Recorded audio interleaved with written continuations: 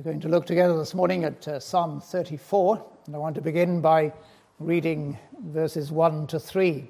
Psalm 34 and verses 1 to 3. I will extol the Lord at all times.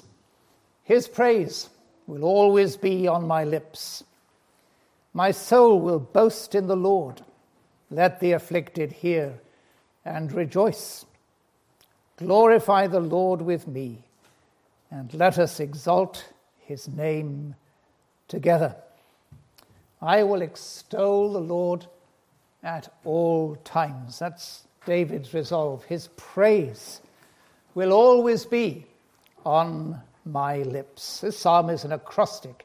What it means is the various verses start with a different letter in order of the Hebrew alphabet. It's a reflection that David writes upon an experience that he has had, which is referred to in the heading to the psalm, when he pretended to be insane before Abimelech, who drove him away, and he left. And out of that situation, David resolves that he is going to extol, that is, he's going to enthusiastically praise the Lord at all times, and his praise will always be on my lips. Now, this episode in David's life was a strange one. It was in his early life, before he became king. And when Saul was the king of Israel, he was the first king of Israel. And David had been anointed to be king in Saul's place. Samuel had anointed him at God's command, because Saul was not going to have a dynasty. He wasn't going to be succeeded by his son Jonathan, although Jonathan was a far better man than his father. But Saul had disobeyed God, and so another king was anointed to take over from him. And as you look at David's early life, there are times of great triumph. For instance, when he fights Goliath, the Philistine, the giant of a man, who was intimidating the whole armies of Israel. And David goes to fight him, and he kills him, and the Philistines flee, and Israel is triumphant. And that was a great day for David. He emerges onto the public scene. And indeed, after that, he continued to serve Saul and to lead the armies of Israel. And he led them with great success. Saul was a good soldier. And the women, when David came back from fighting and defeating the armies of their enemies, said Saul had killed his thousands, but David his tens of thousands. And so he was popular. He had great military success. But he had to deal with a jealousy that Saul had. Saul knew that God's hand was on David. The Spirit of the Lord had come on David when he was baptized by Samuel. And it was a pathological jealousy. There was nothing that David could do to stop Saul's jealousy. And although when Saul was depressed and being oppressed, he would like David to play for him, to play music which soothed him. But there are other occasions he hated him and wanted to kill him. On one occasion he took a spear and he threw it at David to try to pin him to the wall. But David escaped. And he became then really a man who was fleeing from Saul. And that's how his early life was spent. Fleeing from one place to another. Saul's son Jonathan tried to help him, and he did really encourage him. But when Saul realized that Jonathan was on David's side, then Saul was angry with Jonathan, and he threw a spear at him as well. And Saul sent out soldiers constantly seeking David, and their instructions were to kill him. And that's the background to the events that this psalm recalls, because David was fleeing from Saul. And in order to escape Saul, he went into the territory of the Philistines. And he went to a place called Gath. It was actually the place from which Goliath had come. And on his way there, because David had had to flee in a hurry, he had no weapons. And he went to some priests at a place called Nob, and he asked did they have anything they could give him. And they knew something strange was happening when he asked that. But they said, well, actually, we've got a sword here. Only one sword, but it's the sword of Goliath. And David said, please give it to me. There's no sword like that one. And then he goes to Gath. That's Goliath's home territory. He's got Goliath's sword. And he finds himself in the territory of the king of Gath. And when he arrives there, the servants of the king of Gath say to him, isn't this David, the king of the land? He's so well known, they think he's already king, and Saul is still king. Isn't he the one they sing about in their dances? Saul has slain his thousands, and David his tens of thousands. We're told that David took these words to heart and was very much afraid of Achish, king of Gath. He suddenly realized he's in enemy territory, he's on his own, and he's likely to be killed once they know who he is. And so he knows that his life is in great danger, and he's afraid. And so what he did was to pretend to be insane in the presence of Achish or Abimelech, the same man, just two different names by which he was known. And he behaved like a madman. He made marks on the doors of the gate and let saliva run down his beard. So the king said to his servants, look at the man. He's insane. Why bring him to me? Am I so short of madmen that you have to bring this fellow here to carry on like this in front of me? Must this man come into my house?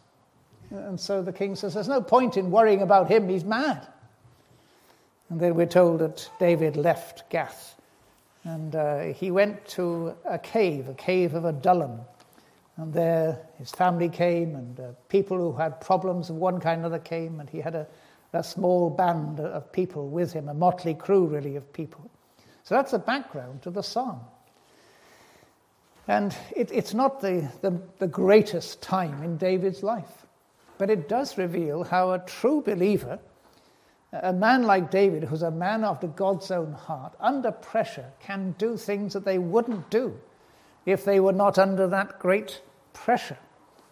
And people who are Christians, people who are believers, reflect on their failures, and we learn from them. So he says here in the psalm, in verse 13, keep your tongue from evil and your lips from speaking lies. He's reflecting on what he did, and he's learning from it. You see, sometimes we give the impression, especially if we're older Christians, that we've never really had any problems. There have never been any tough times for us, and that we've always somehow behaved in an impeccable way. But that isn't the case. And it's often out of the things that we do that are wrong things that we're able to learn more about God, to learn more about ourselves and about our need of his grace. And David is saying now, from now on, I'm going to extol the Lord at all times, and his praise will always be in my lips. I told untruths, I behaved in a wrong way. But now my resolve is always to extol the Lord, and my soul will boast in the Lord. And then he says, let the afflicted hear and rejoice. Let other people who are going through problems learn from my experience and have that same reason to praise and extol the Lord.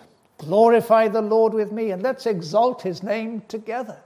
You see, David says, when I was in that situation, I lived according to my own wits. I wasn't trusting the Lord. I was just trying to get out of it because I thought I was going to die. But he says, from now on, in every situation, I'm going to praise the Lord, and let all who are godly do the same. And so I want to just pull two things really out of this psalm. And the first is this, that our speech reveals the state of our hearts.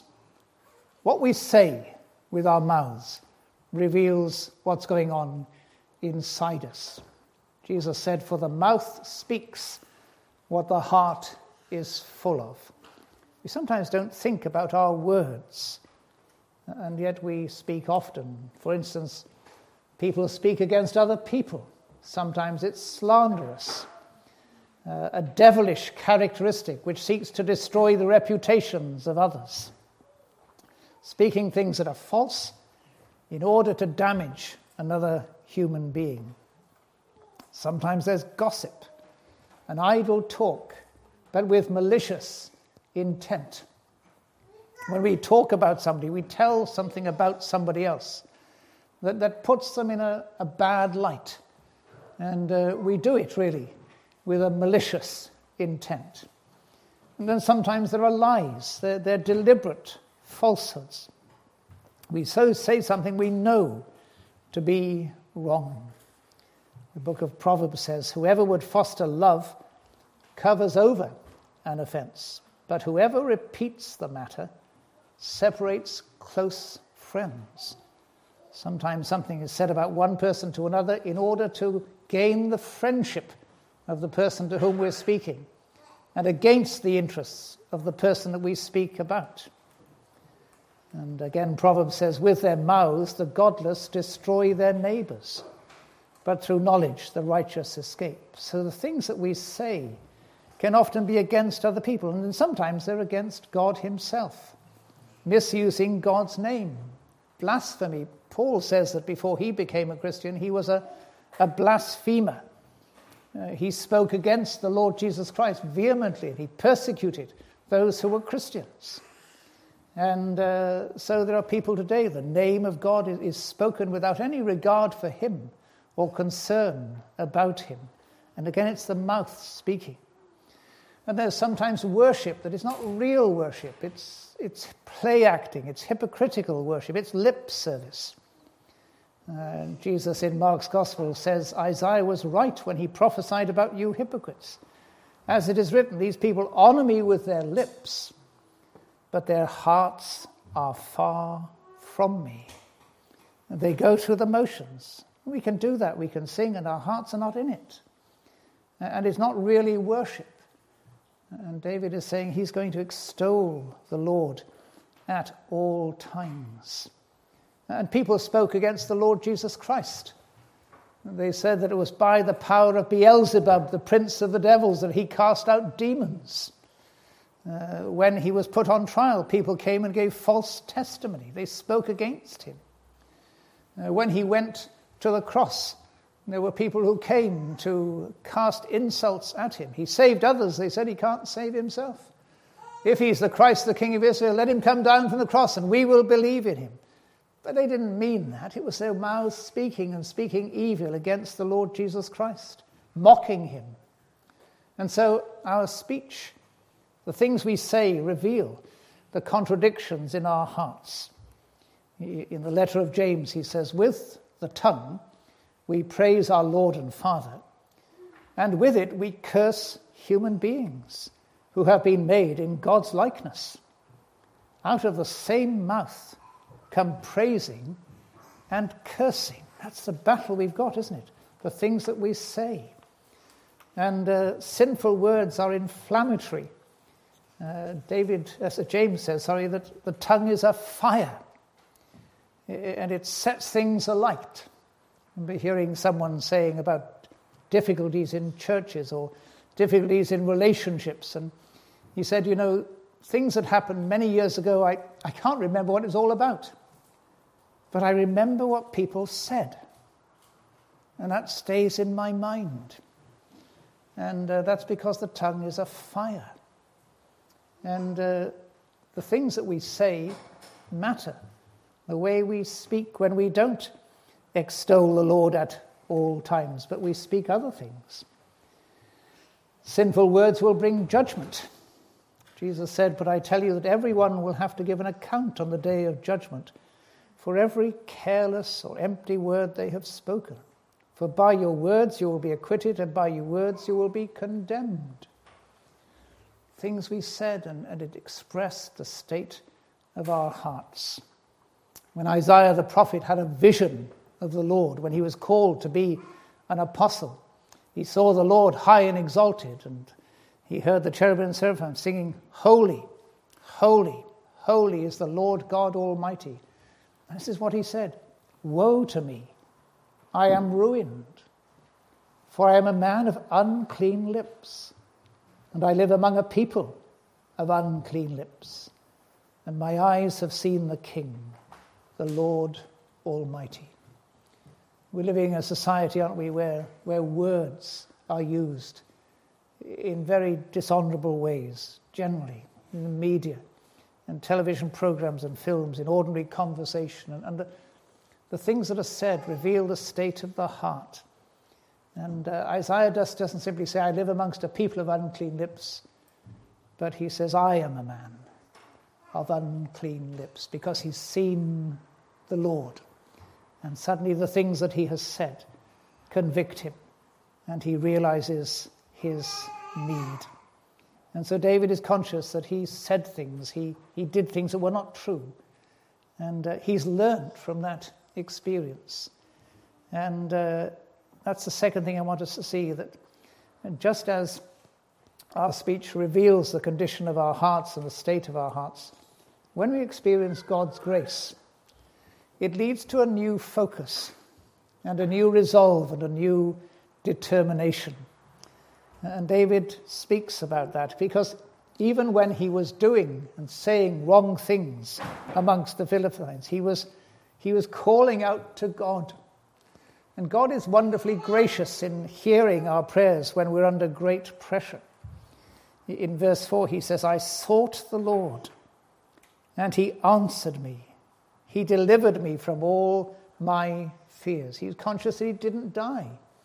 And he sees that not as because he had deceived the king of the Philistines, but because God had graciously delivered him from the things that he feared. He continues in verse 5, those who look to him are radiant, their faces are never covered with shame. This poor man called, and the Lord heard him. He saved him out of all his troubles. Do you have times in your life when you think, I'm a poor person? You come to God to pray and you just realize your own emptiness and your own need. And you perhaps say, why would God be interested in me?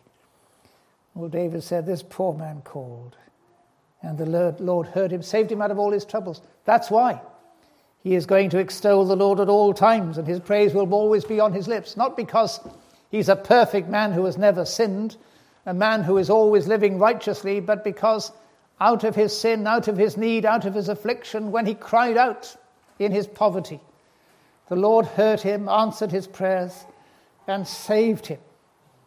And so he goes on later in the psalm in verse 17 to say, the righteous cry out and the Lord hears them. He delivers them from all their troubles. The Lord is close to the brokenhearted and saves those who are crushed in spirit. David is saying that the antagonism and hatred of Saul was wearing him down. And when he was in the land of the Philistines, he was broken-hearted. He was on his own, and he was vulnerable, and he was crushed in spirit. But the Lord was close to him. As he was living according to his own wits, the Lord was there. He didn't seem to realize that at the time, except to cry out to the Lord. And the Lord saved him when he was crushed in spirit. Have you had times in your life when you've been broken-hearted and crushed? All the strength and all the energy and all the vitality has been crushed out of you by circumstances and situations. And you thought the Lord was far away, but he wasn't.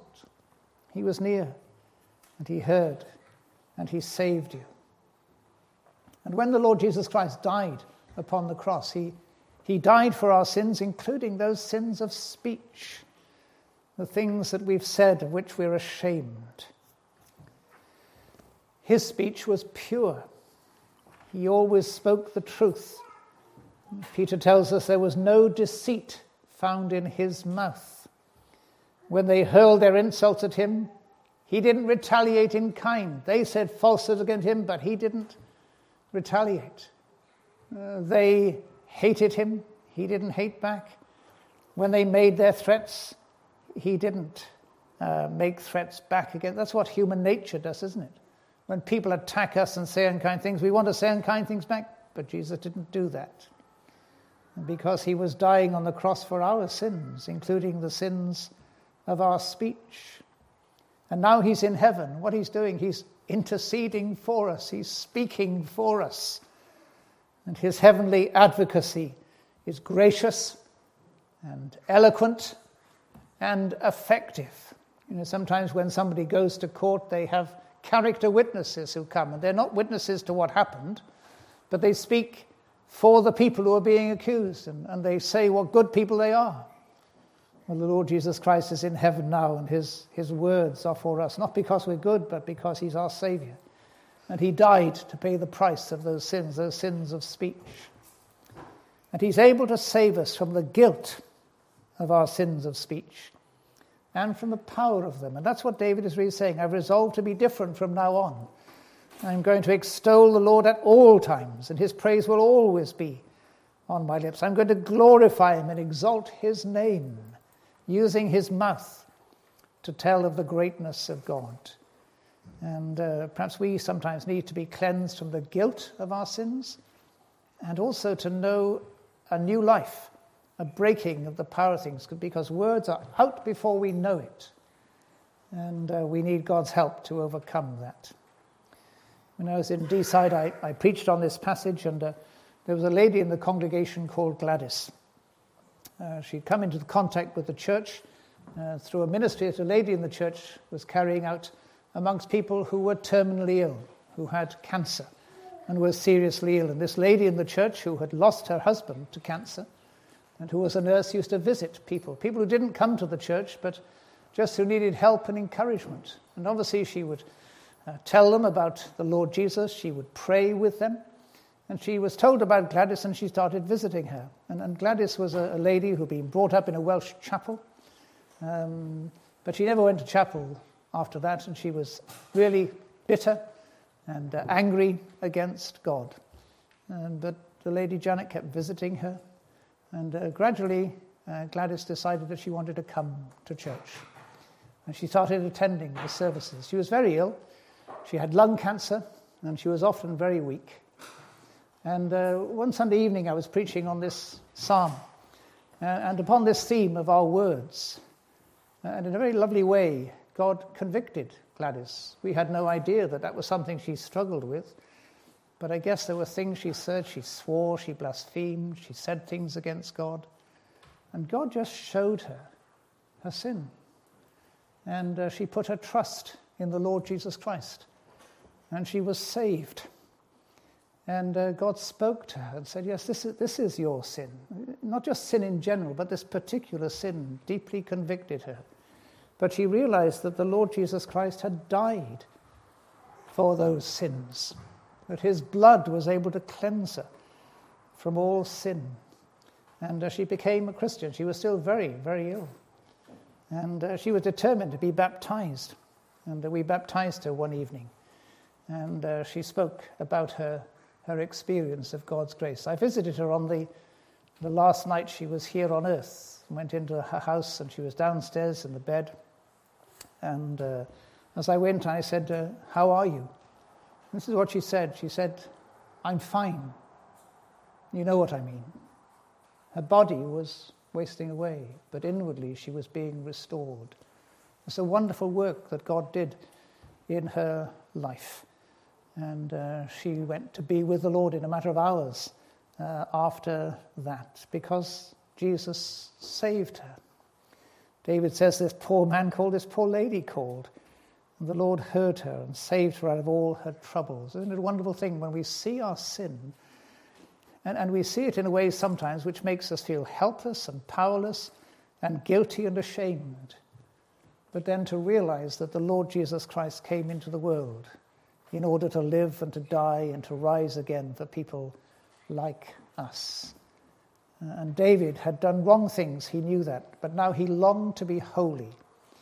He longed to stop doing the things that were wrong and to do the things that are right, to use his mouth. And of course he wrote many psalms, many wonderful expressions of praise to God. And we delight to read them and to sing them, because our words can be a great blessing to other people.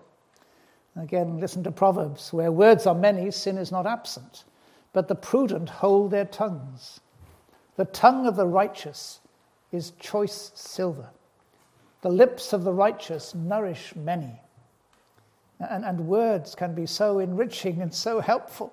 David's words became that as he wrote the many psalms he wrote.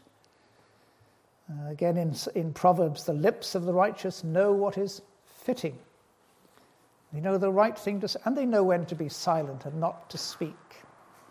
And Paul writes to the Ephesians, he says, "Do not let any unwholesome talk come out of your mouths, but only what is helpful for building others up according to their needs, that it may benefit those who listen." Do my words benefit those who listen?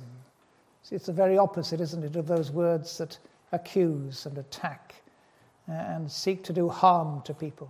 Instead, there's speech that wants to build up, that wants to encourage, that is wholesome. And David is saying that's what he's learned from that experience in his life. Are we learning from our failures, the wrong things that we have done? All of us do those things. But out of them, the Lord can show us his grace and then give us that resolve and that determination to be different. And so David is saying now that he's determined to continually praise the Lord and to tell of his worth. And the psalm is full of examples of that. At the end of the psalm, he says, "Evil will slay the wicked, the foes of the righteous will be condemned. The Lord redeems his servants. No one will be condemned who takes refuge in him." He's enthusiastically praising and commending the Lord. He says, "Glorify the Lord with me. Let us exalt his name together." So he's going to do that. And he does it through the writing of psalms, through the playing of music, through the leading of Israel in the worship of the Lord, a worship that comes from his heart. And of course, heaven is a place that is full of worship and praise of God. In the book of Revelation, the Apostle John has a vision of a great multitude that can't be counted, from every nation, tribe, people, and language, standing before the throne of God and before the Lamb. What did they do? They cried out in a loud voice. They gave expression to the reason why they were there and the reason they were full of joy. Salvation belongs to our God, who sits on the throne, and to the Lamb. What a wonderful thing to be able to praise God with our lips.